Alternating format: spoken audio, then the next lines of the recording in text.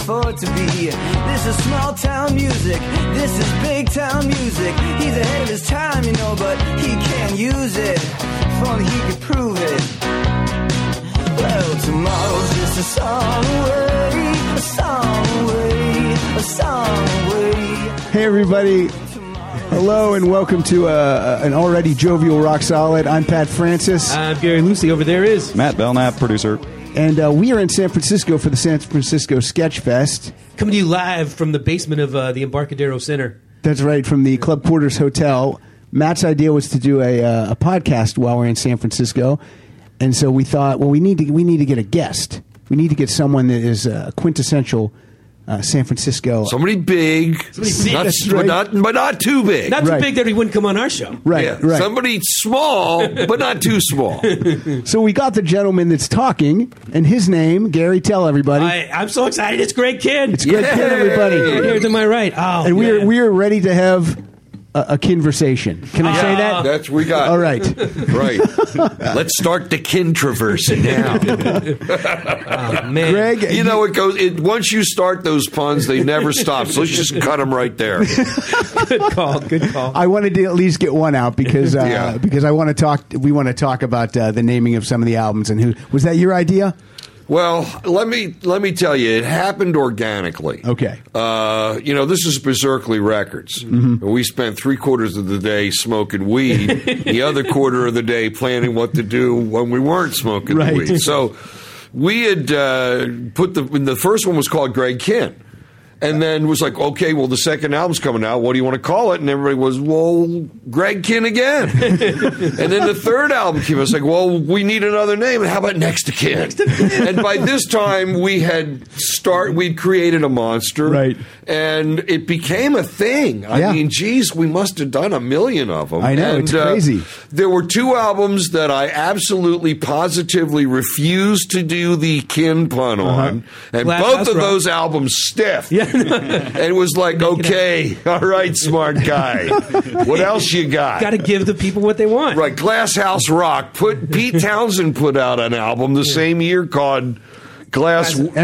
Empty Glass. Right. So we were thinking of combining them as an Empty Glass House Rock. So, but I went right back to Kinn, and wouldn't you know it, the record sales begin to double and quadruple, and I don't know why. So then, if it works, don't fix it. It's good that you had that contingency plan. Yes. Oh, here we go. Here we go. You see how it works. Oh, man. Now, You got a triple word score for that one because it was long and it was right in the middle of the board. now, Greg, only because you just brought up Glass House Rock, I have to say that's a phenomenal album that is available on iTunes right now, and I do actually have a great tune from Glass House Rock queued up. So let's hear about 30 seconds of this song. This is Small Change. Oh, nice. Well, you may never try to get upset, but me, I must be different 'cause I don't forget. It hurts me when you lie, it makes me wonder why. I'm standing on the back street of a lost goodbye. It ain't fair, it's a treacherous lie. It'll turn your heart to get it if you don't know why. I don't care what the wise men say. If you only got nothing, no one can take it away. Small change, in my pockets tonight. Awesome. Yeah, that is Small Change. Beautiful. That is an excellent Power song. pop. Wow. Yeah. That's what's great about Greg's career. Like, on the national stage, a lot of people didn't know you until the breakup song. Yeah, which That was your our seventh album. album. Yeah, it's Really, crazy. that would never happen. Never today. happened today. That's You like got one chance. that's like REO Speedwagon with Yeah. High Infidelity as their 10th album. Oh, It's yeah. crazy. Yeah. Now the beauty of this whole deal, guys, is that like about a year ago, after long years of legal wrangling, I got the rights back to all of my stuff. So we're re-releasing all of the entire catalog in chronological order. Nice. And this week, we just re-released Rock and Roll, Best. which is probably, the signature album for the GKB. That's right. But the fans are digging it because now they can get it again. Yeah. Stuff's been out of print since the early Paleozoic era. Oh yeah, Power Pop fans, we were paying $100, $200. When you could find them. I know. For these. Yes, things. I saw a copy of Rock and Roll on eBay for $399. The CD. Yeah, I know. I would have bought it for myself, but no, that's a joke. So, is it ever going to come out? Are they ever going to come out physical copy? It's all digital. Well, 2013. we put the best of as a physical CD. And, the future's pretty open. I mean, this has all been digitally re-released now through iTunes and wherever else music is downloaded. But, I could definitely see some of these things. I think it's a matter of demand. Yeah. I have the same situation coming up. I got a book that I'm publishing. The published date is September 3rd. It's called Rubber Soul. It's about the Beatles. It's cool. a fictional work about the Beatles in a murder mystery. Oh, it's really neat. It's really different. I've never read anything like it. But yeah, we're putting that thing out, and like the book companies say, well, it's kind of it's a digital publisher, Premier Digital Publishing, but they also what they do called print on demand, where they'll print 1,000 or 2,000 copies. They sell those. They print another 1 or 2. Back in the old days, man, we didn't know what we were doing. No. Are you kidding me? I told you what we did 3/4 of the time, and the rest of it, we had so much fun. And that was the other thing about making this album. I just have great memories. I loved, my guys in my band. Gary Phillips, no longer with us. Dave Carpenter, also gone. And those guys were fabulous to work with in the studio. We had so much fun. That was recorded at Fantasy Studios in Berkeley, just across the bay.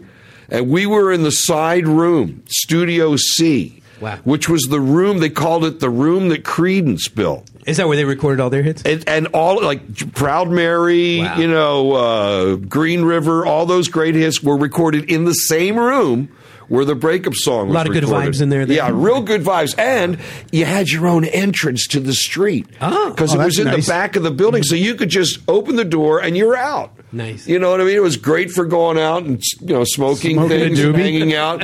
And then you didn't have to go past the security guard at 3 a.m. Excellent. Now, the album's too produced Matthew King Kaufman. Is he still with us? He's still with us. And Joel Turtle here was Matt's partner in Berserkly Records. Oh, excellent. Yeah, we still are kind of a family outfit here. And that was and Joel was the guy really that had the vision of like, let's be able to put the old stuff out. Because, when you have grandchildren, you're into legacy building. Right. And I'm saying, Keith Richards was like that last week. Yeah, this is all legacy building, man. This legacy. It's pretty secure, I think. Speaking of Keith Richards, you've opened for the Rolling Stones. Yes, I have. And any backstage stories you can tell us? Jeez, how much time do we have? Well, give us the best one. Do you want prophylactics or you want it raw? What was it like? Because that was a stadium tour. Yeah. So what was it like performing in front of that many people?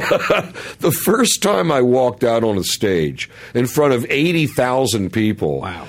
It was debilitating. I mean, I took about 4 steps out there, and then I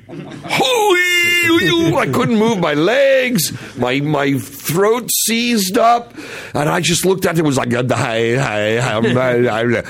everybody. Let's fucking play.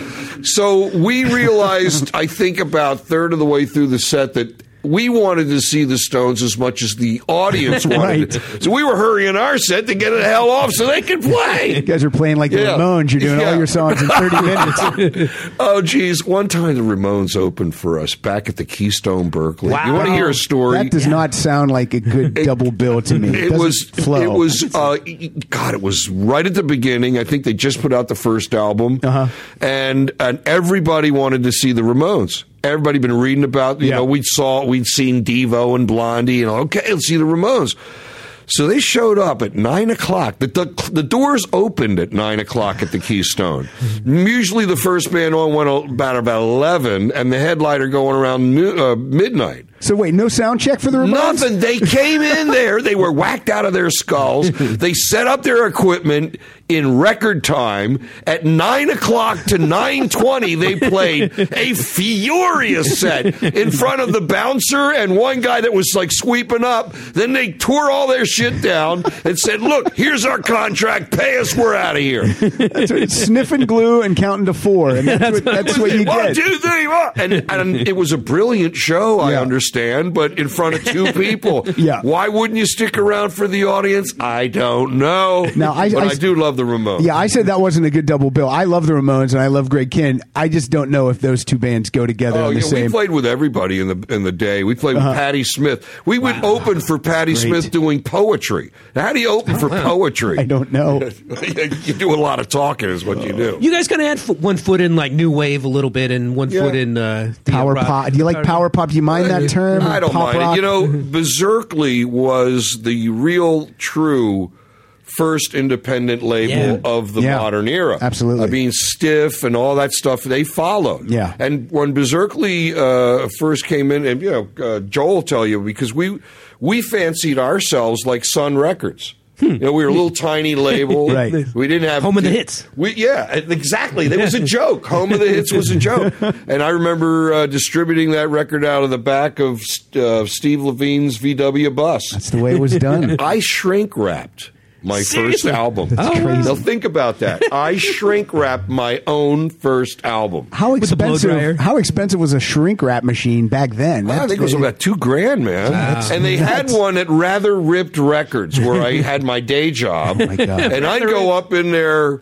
after hours, 3 a.m, me and Gary Phillips up there, whacked out of our skulls, shrink wrapping Berserkly Chartbusters and the Modern Lovers and the first Greg Kihn album, because if we didn't do it, Who was gonna? nobody was. Rubidoos. They were great. Rubidoos, too. yeah. We did all of that. Well, I think it's amazing. From 1976 to 86, you released an album every single year. Yeah. That's the way it was done back in the day. That was the way it was done.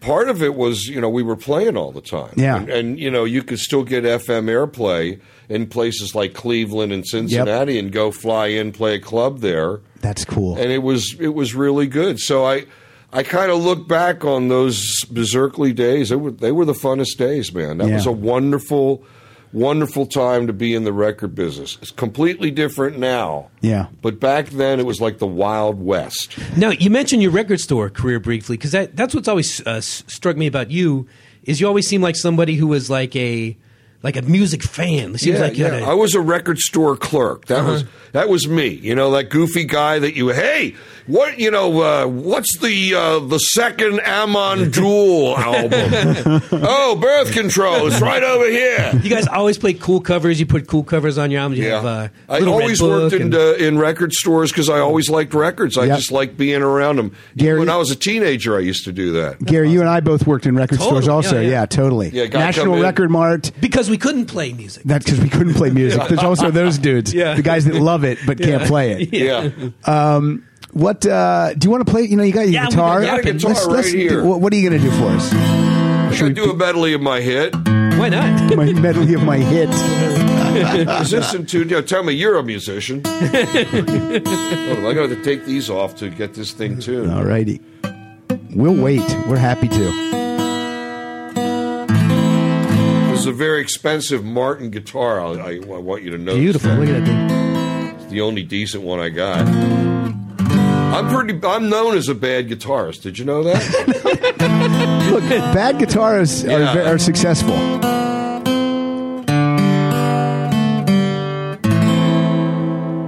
That doesn't sound right.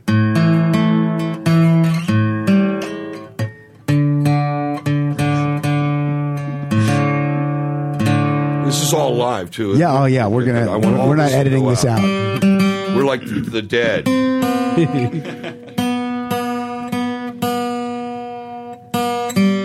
This reminds me of you were talking about Ravi Shankar before, and like Greg was, and when he first played in the States, the band came out and tuned up. and like when they were done, the band, the crowd goes crazy because they didn't know like the Indian repertoire. And he's like, we were just tuning up, but we hope you enjoyed the songs too. I don't know what Greg's worrying about. The Ramones don't tune up. Exactly. They're fantastic. You know what? I've played enough times with the Grateful Dead where the first song is that old tuning up. The tune up. That's awesome. I mean, they could go on for 20 minutes until they get it right. We'd broken up for good just an hour before.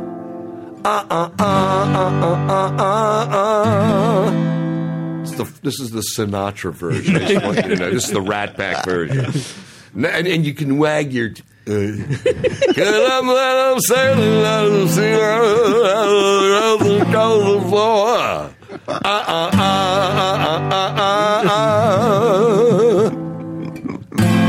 cause they don't write them like that anymore.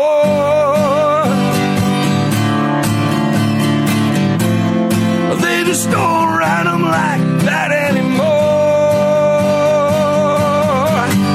We've been living together for 1,000,000 years. And it feels so strange out in the atmospheres. And the band slowed the tempo, the music took me down. The same old song with the melancholy sound.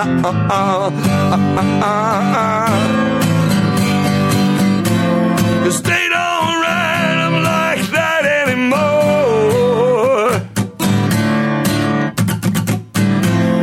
They just don't write them like that anymore.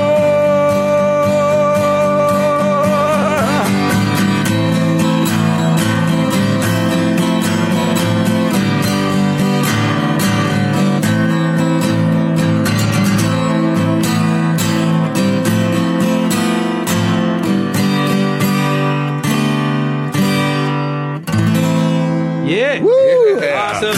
I'm going to put down my mic to clap. Time for that. Thank Awesome. you. Greg Kihn. Greg, I have a really obscure question about the breakup song. Uh-oh. Now, same old song with the melancholy sound. On the live version they'd always play on MTV, you pronounce it on the same old song with the melancholy sound. Melancholy. My friends, we argued so much about the correct pronunciation. Is there a story behind that, or are you just fucking around? Know what? What the story was, I was probably whacked out and just, sometimes it's like that. Yeah, it's a melancholy sound. And it's quite possible that I was trying to say melancholy and failing. It wasn't coming out. Sometimes the lips don't do what the mind tells them to do. Right. But a lot of people thought that they were hearing lyrics in there like they just don't came out as bitches don't. Bitches don't. Bitches don't. Bitches don't. And I'm thinking, whoa. Let's agree. Let's agree. Bitches don't. Right? All right. But I digress. That song I had only written half the lyrics to. So I literally, in the studio, under pressure, with everybody watching me, completely made up the whole beginning of it. Wow. And I was throwing in the uh-uhs. Like a placeholder. I thought it was like it was a placeholder. I always thought there'd be lyrics. We had broken up for good just an hour before, and then instead of now I can't find my keys. Yeah, that was it. Across the door. Now I can't find my underpants. I'm going some more. There were supposed to be words in there, and now I look back, and obviously the was the hook. Yeah, because I walked down the street in places like Tokyo and Bangkok, and people point at me and they go, "Oi, the guy! I love the I love you!" And they get into it goes in any language. Yeah. Uh-huh. Also, I might point out that woo goes in any language as well. True.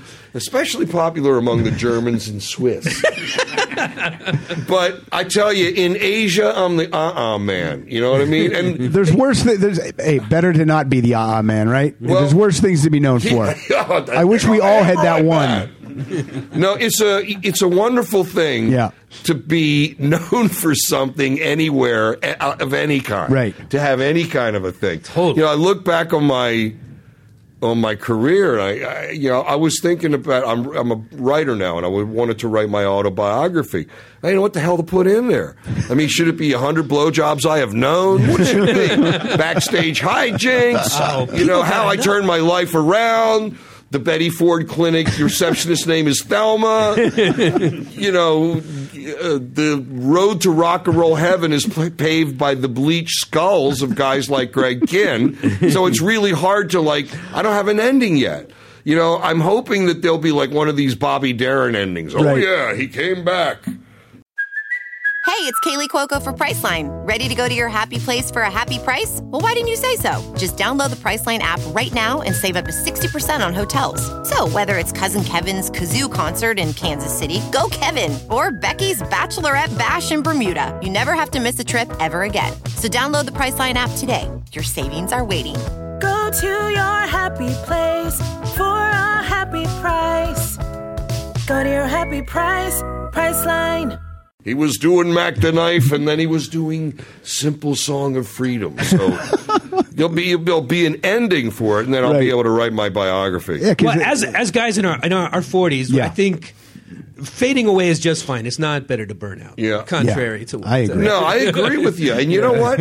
They say that living well is your best revenge. Living well in Hawaii is your best. They don't even know your address there. Yeah. They can't even send you a postcard. That's what where do I have a Greg Kihn? I don't know. No, you're no He's living in Hawaii now. It's the last I heard of him. Topless.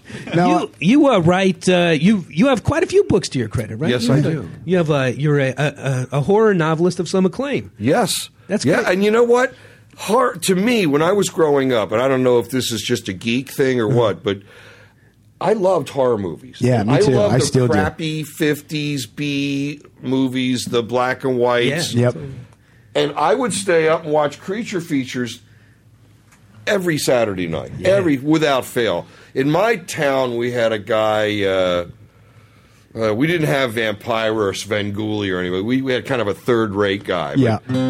Here in the was Bay Area, always- we had Bob Wilkins. And in the No, he Pittsburgh was- area, we had Chili Billy. Chili Billy. Chili Billy Cardell. There were guys all over the country. Yeah. And you know what? That was a really cool job to have. I mean, there I would you think were so. at 2 a.m. down at the station. There's nobody around, and you're playing, Daughter of Dracula. I know. It's awesome. Anyway, I wrote a book. The book was called Horror Show. It was my first novel.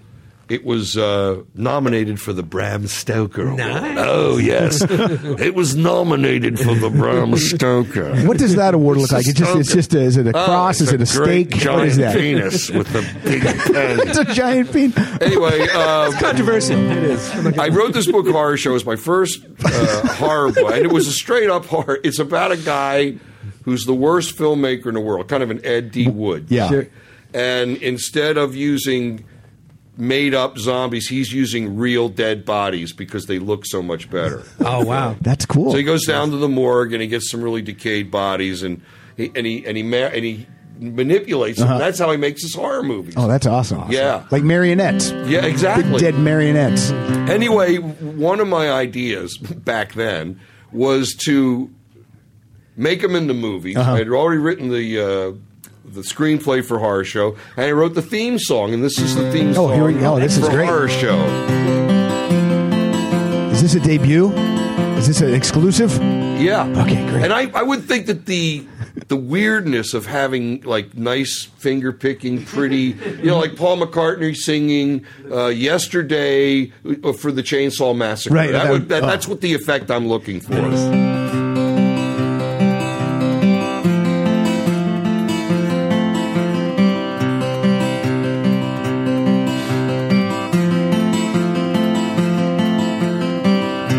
Sometimes life is like a horror show. Bela Lugosi am I. And as I look into this horror show, I don't understand why. But nothing seems to matter. And nothing seems to change. And nothing makes a difference, be it ever so strange.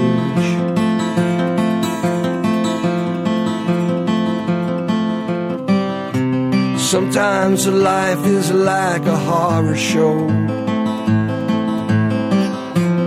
Boris Karloff is gone,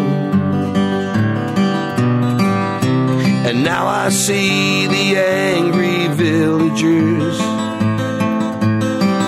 They say the monster must die. And as the moon is rising, and midnight rolls around,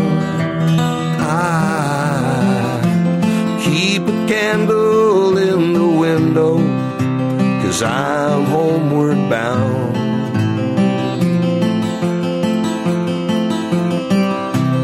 Sometimes life is like a horror show. Bela Lugosi am I. Bela Lugosi am I. Bela Lugosi am I. Bela Lugosi, Lugosi. Oh my God, this is beautiful. Excellent. Incredible. Now, that's not on any Greg Kihn album, or is it? Yeah, no, actually it is. It's on the Horror Show album, Oh, okay. which was put out the same year as the Horror Show novel. Oh, They okay. just never had babies together. Right? Love theme from Horror Show. That's Yeah, the love theme from Horror Show. You were in fine voice. That's You know, I Yeah, that was just great. I'm getting ready to do my audio book oh, nice. for the new book, the one I was telling you about, the Beatles novel. It's a Excellent. fiction thing. But I got to get a voice coach because I can do a kind of an English accent, but I can't do Liverpool. Right. That's Yeah. And I can't, like, the way the Beatles talked to me was magical. And it was Liverpool. It was completely different from London. So Yeah. I need to find somebody out there that can coach me so when I read the book and I do the audio book, I can do all the Liverpool parts really good. How about McCartney? Yes, McCartney. Let's Give get him him a to ring. do it. What's he doing? Oh, He's not Got busy. nothing. she's probably just hanging around. Yeah, hanging around. I have Yeah. another totally random question, and this Do it. might just be an urban legend. I remember reading once upon a time. Did your cat was a big star in commercials? Is that true? Did you ever? Oh, God, man, that was a long time Oh, okay. ago. Yeah. I was married to a model. Oh, okay. And that rock was, and roll it was stardom. You have to look in your guidebook. I had a #1 record. Right. I was married to a model. I Good. lived in a Check. mansion. I drove a Porsche. Check. I was doing tons of blow. She was nuts, and she looked at everything we had as a model. Oh, that slug would be lovely. And I'm like, let's get a geographical, National Geographic spread on that slug in the garden, honey. So she had it in our mind, and our puppies and our everything that we owned Right. was a model. She had a modeling agency. I'm taking them down to see Charles. Charles is the guy that books the black cats. Don't you know? Oh, they had a guy that booked the tiger cats and puppies, mean dogs. I had friends that were bouncer types, but they would model out. They had an agency, and get what the agency was called. What was it called? Grotesques. Grotesques. Yes, we specialize in grotesques. So if you need Quasimodo, call. Now, how long did that marriage last, Greg? Can I ask you that? Well, you have to look in your guidebook. Okay. I think it's 3 years. All right. Actually, now I think it was 2. 2. That sounds And about let me right. tell you another thing. Every time I move to L.A., I get divorced. I don't know if it works for any other guy, but I moved down there. I'm divorced within 3 months. And I moved into Woodrow Wilson Drive. You would think, what bad thing could happen Nothing. on Woodrow Wilson Drive? You're up at the Safe. top of La Cienega there, and you're thinking to yourself, Nice cul-de-sac. Oh, yeah. I think we lasted 2 months there. My friend Todd says moving to L.A. married is like going to Disneyland and bringing your own rides. Well, you don't bring sand to the beach. Exactly. Yeah, don't bring sand. Plenty of gals there. You can. I want to jump into MTV and the success of Jeopardy. Yeah, well, that certainly made a big dent. Because you couldn't turn MTV on without seeing Jeopardy. Jeopardy was played, I believe, every 15 minutes there in 1983. And I'll tell you the truth, it really made the record a hit. Here's how it happened. We had done the video for Jeopardy. Joe Day directed it. And Joe was the kind of guy, I saw it was like leaning away. Yeah! And then... sorry. And he had made it into, we had a big conference one day. We sat around a big table and kicked around ideas. And Joe kept saying, what are you into? And I didn't know what I was into. I said, well, I don't know. I'm into old horror movies. Perfect. So the next time I come and see Joe again, he's got a treatment for this Night of the Living Dead horror movie for Jeopardy, which was semi-autobiographical because I was just breaking up with my first wife at Marriage the time. as a horror show. I know. Yeah, and a lot of people thought that it was the real shots of my wedding in there. No, they weren't. That wasn't. They were just shot on Super 8 to look like that. But we cut the video, and it was a lot of fun. Yeah. We did it at a Mission Dolores Catholic Church, downtown San Francisco. Same church was using Bloody Harry. Remember when the priest comes out and the guy's up on and he's got the sniper rifle? Yeah. That was it. In that little park across the street. So, and by the way, I don't know who was in charge of letting... Do you mean Dirty Harry? Yeah, Dirty Harry. You said Bloody Harry. Anyway. Oh, no. And I was sitting here and I'm like, that must be No, an obscure... Dirty. That's an obscure horror film I've never heard of. Rip-off. Dirty Harry. Okay, Dirty cool. Harry. God, how did I get that one wrong? Well, you're always thinking about horror and blood and killing that ex-wife of yours. Yeah, right. Well, let's breast on here. Okay. He had chosen this thing, and I know in my heart, guys, that I'm going to hell for the things I did in that church after hours. Oh, no. We did a 3-day shoot where they let it Tuesday, Wednesday, Thursday, straight through. We had a little Winnebago for a dressing room. Wow. And it was like a Cheech and Chong movie. You'd open the door to Winnebago, smoke would come billowing out. There's chicks in there doing big gaggers and stuff. And people are chugging beers. What do you need? We need Greg. What party, Greg, do you need? We need his head. It'll be right out. And we did it and I remember to this day how insane. I mean, we got so ripped out of our guts. So getting high and doing videos was one of the things they never told you. Motley Crue will never tell you how much fun they had making their video because they were whacked out. That's it. You go, hey, we're doing a video Thursday. What does that mean to you? Well, I better go out and get an ounce of pot and like 4 or 5 grams of blow and a case of beer because that's what we're doing. And it was really, I remember the video for Reunited was a takeoff. Yes, it was a sequel video. It was a sequel. Well, they all were linked in some way, and it started where the other one ended in the sports car, and it was a takeoff on Wizard of Oz. We had real Munchkins that we hired from a real Munchkins union. These people work all the time. That's hysterical. So at some point, and our guy, just to show you the advanced stage of partying in my band at that time. The 84, that was the peak year, right, for partying. My guys were wearing, one guy was the Cowardly Lion. He had a full lion's head on. One guy was the Tin Man. And they had very elaborate Hollywood costumes that took 5 or 6 hours to get into. Wow. And the makeup. And, of course, then there was the Scarecrow. And so my bass player, Steve, he was the Cowardly Lion. He couldn't go all day without doing some blow.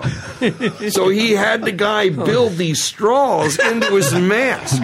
So he's got this lion mask with these 2 little coming out. And then, he would do a take and be like, all right, that's a keeper. And he just walked back into the dressing room. Okay, let's go back. Now, if you saw that in a movie, you wouldn't believe it, but this is a true story. Yes, built into the mask, and I thought that was rather ingenious. And then afterwards, he's like, if I was the king. He was ready to go.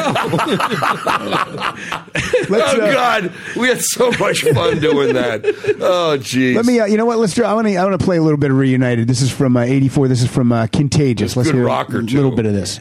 Available on iTunes.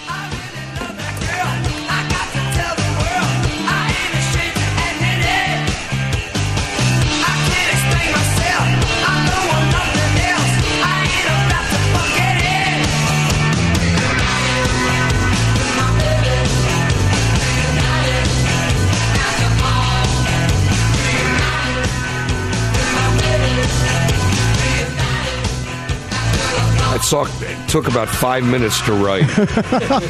After the Reunited with my baby part, the rest was just real easy. Funny story about shooting that video. I told you that we had hired Munchkins, about 20 or 30 of them. Are they getting high? Are the Munchkins getting high? Oh, yeah. Munchkins takes less blow dirty. for them, right? Oh, Munchkins are dirty. They'll hump your leg. So anyway, Gary Phillips, who's the Keith Richards of my group at the time. Okay. Is that good or bad? Well, it's a little bit. I think it's a little bad. Okay. It's probably good in the right circumstances. Anyway, he's out there, and we're doing like take number 79, and you Munchkins were out of position. and Gary goes, well, that's it. And until these Munchkins, somebody tell these midgets to get it together. See? He was a New York guy. So the head of the Munchkin come over to Gary, and he kicks him in the shin real hard. He goes, it's little people, you asshole, little people. And Gary goes, hey, somebody get this midget off of me, man. Get him off of me. He's hurting me. So they drag the guy out. The midgets walk out in force. Did they drag him or did they toss him? They left. It was like, we're not working for you anymore. So all the Munchkins left. Oh. And we had to get children, the children of the people in the shoot, to come over at like 3 a.m. Hey, could you bring little Bobby over at 3? And we got costumes over here. Just come on down. And if you look at that video carefully, in the last shot, you'll obviously see that they are no longer Munchkins, but they are actual children. Man, that must have been like hippy dippy trippy then when you're watching. Like, wait a minute, man. Spinal Tap. I'm going to check that out tonight on YouTube. Oh, yeah. You got to write that book. You got to write that bio. The bio's going to be good. I tell you some of the stuff that happened on that shoot, but I don't think you guys would. Our hearts. I think you'd probably throw me out. I want to touch on other things that you've done. I want to. Sure. You performed on Saturday Night Live. Yeah, that was great. Because there's a lot of bands that haven't ever performed on Saturday Night Live, right? And Greg Kinband did. Which era was that? That was season 10, show 18, and the cast was Billy Crystal. Oh, okay, that year that was. Howard Cosell was the host. Nice. Howard Cosell was the host. Now I got to tell you. To me, back in those days, Howard was one of my idols. Sure. Uh-huh. I loved Howard. I loved him on Monday Night Football. I loved his Cassius Clay, Muhammad Ali stuff. Mm-hmm. He was there for the Thriller in Manila.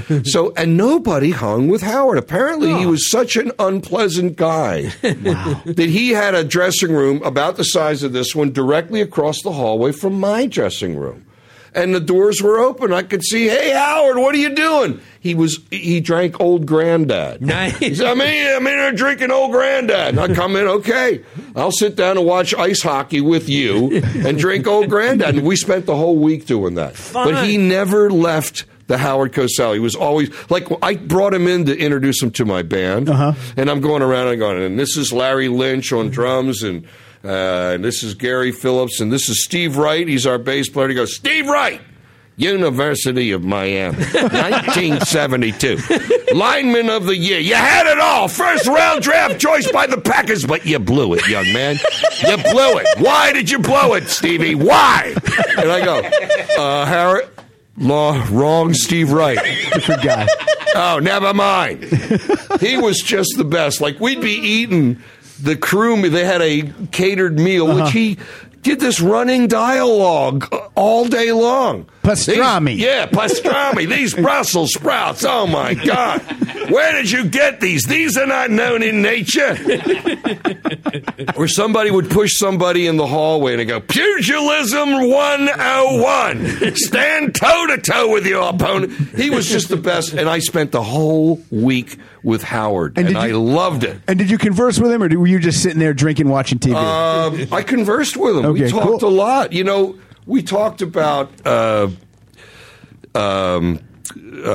guy that made Spinal Tap. Rob Reiner. Rob Reiner, right. The Meathead. Yeah, Had Meathead. dropped by the set one day, and, you know, he was palling around with Billy Crystal and all the people that were on the show. That was the Christopher Guest. Christopher Guest maybe was on. Christopher Guest and Michael McKean maybe was in there. Michael McKean, and I was who was the guy that did Martin Short? the real spastic guy. Yeah, Martin Short, right? Ed Grimley. Yeah, Ed Grimley. Okay. That's who I'm thinking of. There was a wonderful Ed Grimley. And Howard Cosell was Ed Grimley's father. Oh, I remember that. I remember that. And and they would stay and they'd put their makeup on and they'd stay in character for 4 or 5 hours. You know, go over the sketch 2 or 3 times. Then you'd see him hanging around the Coke machine, and he was like, "I must say, Most decent. Yeah, and Howard was the best. I had a that's great time. And what did we talk? Oh, Rob Reiner popped by. I guess he knew them, or then he introduced me, and we were talking about Spinal Tap. It was like my favorite movie at the time. So CarMax is putting peace of mind back in car shopping by putting you in the driver's seat to find a ride that's right for you. Because at CarMax, we believe you shouldn't just settle for a car. You should love your car. That's why every car we sell is CarMax certified quality, so you can be sure with upfront pricing that's the same for every customer. So don't settle. Find love at first drive and start shopping now at CarMax.com. CarMax, the way car buying should be. That's it was great. Too much. That's fun. He's from an era when like intelligence and being erudite was valued, you know, Yeah. Howard. But that's not how it is anymore so much. Yeah. And I just have to say, when you were on Saturday Night Live, I want to say the album title that you were promoting at that time, Citizen Kin. Yes. Citizen Kid. Another thing. Another thing. You know, we actually got to do 2 songs on the show, but when they aired it, they cut one of the songs. Really? Yeah, you did Lucky and Boys Won't. Yeah, and they cut Boys Won't, I think, That's which a was great our tune. next single. You do your current single and your next single, and they have a rule on Saturday Night Live that you have to use the same people that were on the record. So whenever you see a band and they got, you know, background singers and cello players and stuff, those are the people that were on the record, and they have to sign a waiver that says it's the exact same people that were on the record, which was cool for us because we had legendary sax player Steve Douglas, the guy from all the Phil Spector stuff.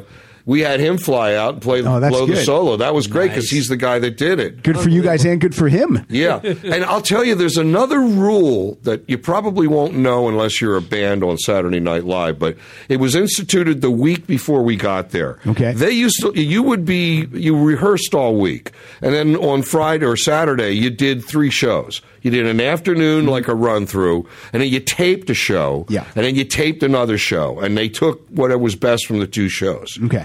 So I don't know how we were in our dressing room and we got done our run through. It was like, we're going to step out. We'll be back in an hour. Just walk around the neighborhood. No, you can't leave the building. Ooh. Why not? Why can't we leave the building?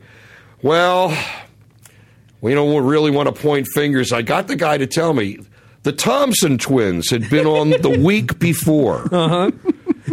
And their run-through was fabulous. Oh, everybody said, this is going to be the best musical guest. Then they went out and scored some heroin. Oh, no. And they came back to the studio like 20 minutes before the show, like... The Thompson twins. Catatonic. Fucking Thompson twins ruining it for everybody. Yeah. And then I was like, hey, look, we don't want to do hard. We're just going to smoke a joint. Is it okay if we go out? No, they wouldn't let you go. Anyway, it's because of the Thompson twins. And if you'll go back and look at their performance, it is sort of semi-catatonic. But that became the rule of thumb. And now they don't let the bands. That is amazing. And I would imagine that it wasn't just the Thompson twins, that perhaps there were others imagine. before them. What? Now we talked about Jeopardy. Weird Al calls you up. Oh yeah. And Good man. and you jump right on that. Oh, yeah. Because a lot of artists won't do it. Yeah, I asked him who turned him down. I said, well, who in the world would turn you down? Because it's such a great deal. Yeah. You get half the money. Right. He goes on the road, you get half the money. Right. It's like mailbox money in its most pure form, where you don't do anything except go to the mailbox. And what I really love is you're also in the video. Yes, that was a wonderful thing. And when he called me, he's got to get permission. Great guy, too. Great guy, funny guy, nice guy. And, I loved his stuff. So I said, yeah, I'd be real flattered. Yeah. I consider it flattering when somebody parodies you. It means that you're well enough known to be parodied. Exactly. And of course, his version was fabulous. It is and a then good one. he invited me to come up and to do a cameo in the video. I got to meet the announcer guy, Don Pardo. Don Pardo. I got to meet Don. Tell him what you would have won, Greg. That was wonderful. And we hung out and had lunch together with Don Pardo. Highlight of my career. That's great. I can tell you the who- song is "I Lost on Jeopardy." I If Lost anyone on doesn't Jeopardy. know, Right? He told me no one's ever turned him down except Prince. wow, No sense of humor. No sense of humor. He No. said, look, he wanted to do a Purple Rain parody, turned him down flat. Now, he said Michael Jackson loved him, would call him up in the middle of the night with ideas. Hey, how about Eat It? How about that one, huh? How about that one? And he would call him up. We would, let's do another one. And Prince, no go. Yeah, no well. go. I'll tell you who was incensed and just furious about the I Lost on Jeopardy was my friend Big Ed Vara, because he what the hell's wrong with that guy? he wrote on this album. There's a song "Girl Most Likely." Yes. He wrote a parody called "Girl Most Likely Not to Conceive," and he said that was my idea to do Greg Kinn parodies, and this guy stole it. Like, okay, Hey, first of I all, don't- Does your friend have a career in doing song parodies? Not at all. That He might was- be the problem, Gary. Yeah, there's a parody house somewhere in Chicago where you just send in. I have been ripped 17. Well, I've been around for how many years? A million years. I started in the. We were steam powered when we started. That's how old the band is. And I've been parodied a gazillion times. I mean, the breakup song was the wake up song, the shake up song. I mean, Jeopardy was 15 million. There were several versions of. Rap versions of Jeopardy. Really? Oh, and they were big hits in Europe. And one was by this French guy that was really bizarre. It was very bizarre. Black French guy. Talk like the Uncola guy. Yeah. And the whole thing with a Jeopardy, they give it this kind of a, I love in Jeopardy. Yeah. I did Jeopardy, yeah. because that was kind of And then the guy would say, "Don't forget me. I'm Dr. B. I'm not forgetting you, dude." That's all he said too. Like 5 minutes later, "Don't forget me. I'm Dr. B." Well, he has to keep saying it so you won't forget him. I gotta take that up. We did. Who's he? Dr. B. That's me. because that was kind of a departure for you. That song had a little more of a disco beat or something. Yeah, it did. Like that, so it kind of lent itself. We were to- out to make money. Everybody did it. Yeah. Everyone had their disco track. it was fashionable after the Stones did "Miss You." Yeah. it was okay. I If even the did Stones are doing it, yeah. Hey, look, that the paves Stones the are way doing for it. It's everyone to do okay. it. Yeah.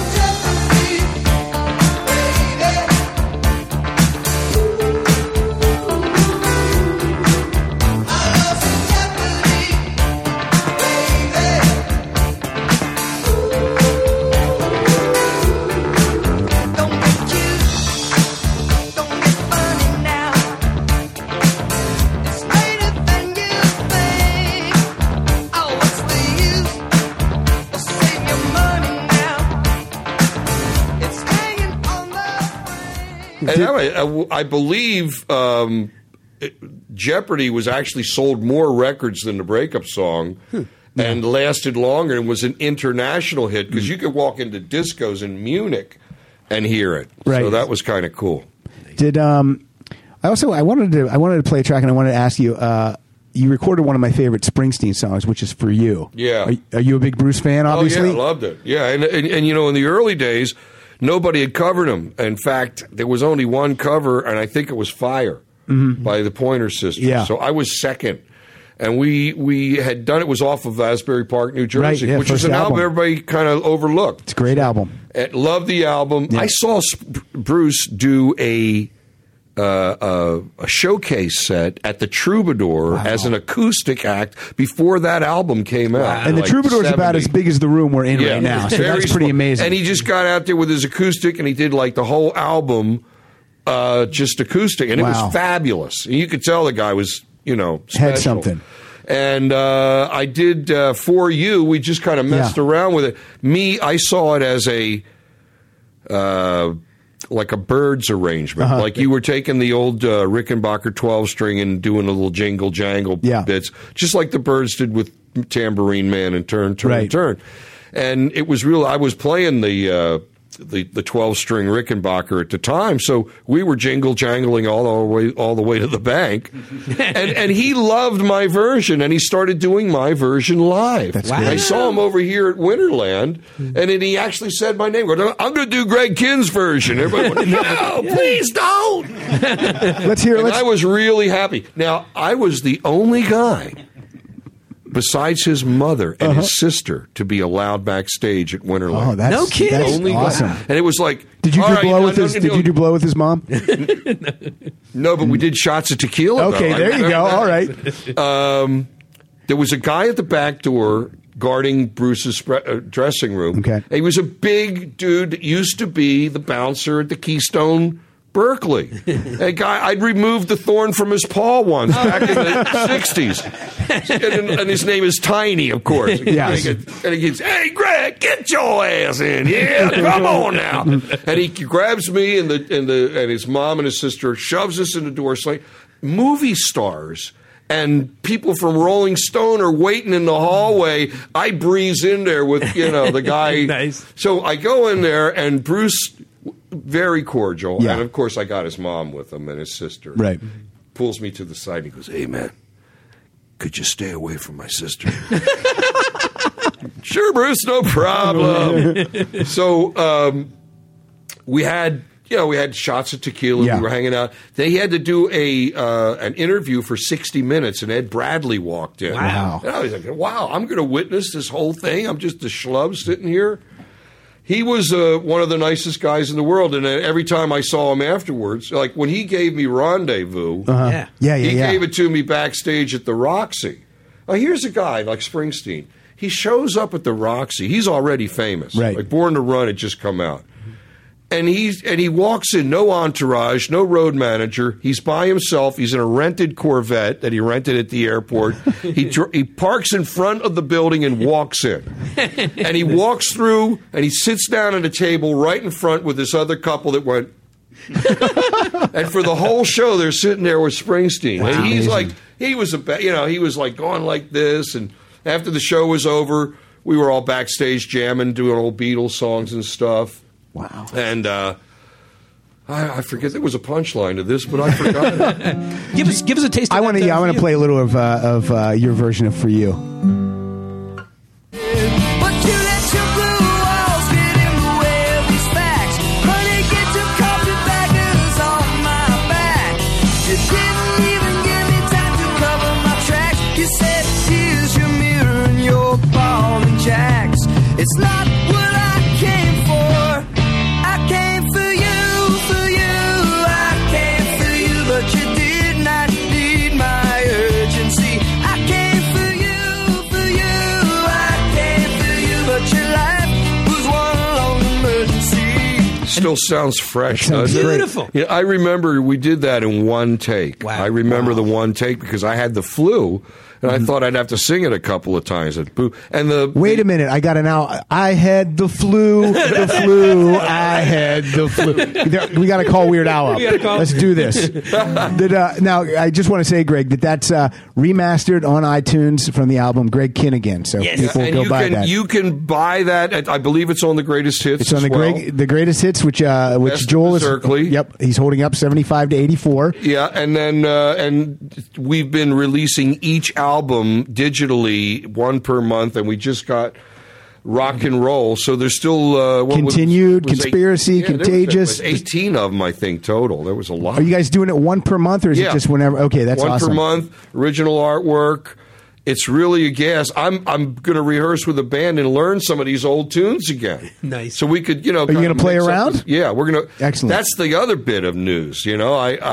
I've been rehearsing with the band, and we're working on material, and we are going to be probably hitting the road. May do a proper tour this summer. Oh, that would be excellent. Yeah, I'd love that. It's been a long time since I did that. I know. We're glad to get a taste of it right here today. So and beautiful. also, Greg and Joel brought along 2 copies of the greatest hits that I hope Greg will sign. We'll give them to the listeners. Those are $29.99 Oh, a piece. well. We'll talk about that. That's fine. oh, But boy. We figured we'd sell them to you guys. No, why don't we give them away to the smartest person that calls in? okay. Well, we'll write a review on iTunes. That's how we usually give away. Yeah, write a review of things. this episode on iTunes, Yeah. and then you'll get a copy of the CD, and we also have a DVD That's too. right. Yeah, it'll be a lucky winner, and it's good stuff. And if you don't win, you should check it out because this is it's an amazing career. It's amazing catalog. stuff. Yeah, I mean, I love it. Yeah, you know some of the songs, and you'll discover some great songs. That's exactly right. And- That's so weird because my wife, who's somewhat younger than I, she goes, that was you? I got in my garage. I've got 8 tracks. I got a box of 8 tracks of my first album. Okay, what are those? Oh, these. You don't want to know. Anyway, I got 45s. I got label. She's never, So I'll be in the car and I got my iPod with every known Greg Kihn song on it. And something like Reunited will come up. Yeah. And she'll go, did you do that? Was that you? And then I started copping everything. Yeah, that Bon Jovi song that you just heard? That was me.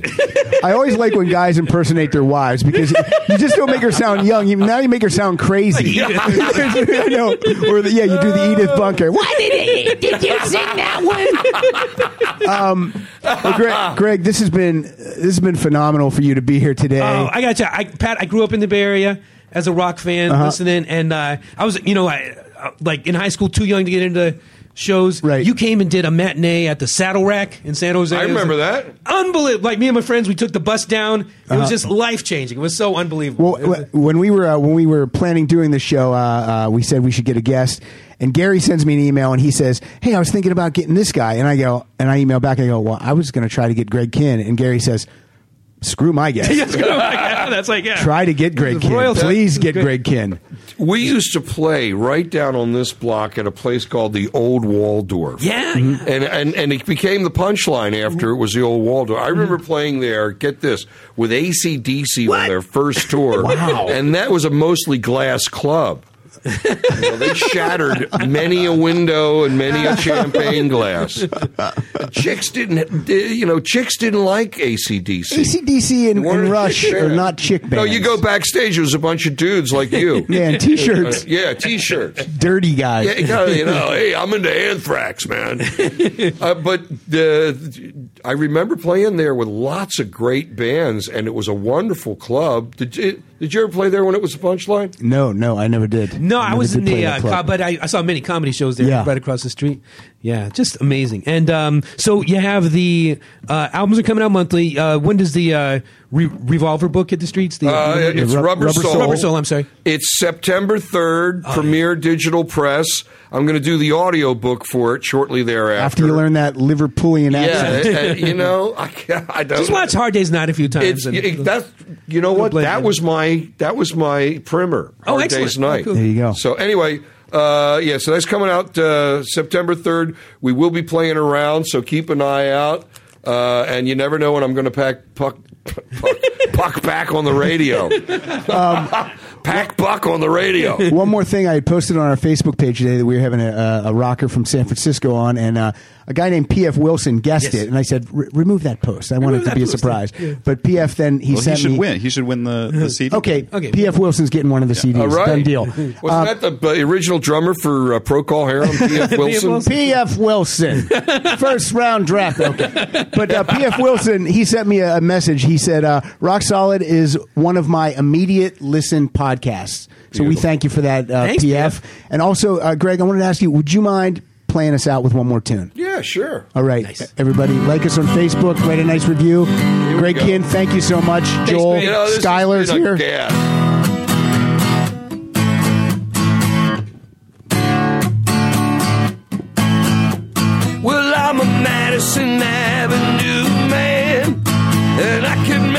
your fantasies, part of my plans. I say, Madison Avenue man.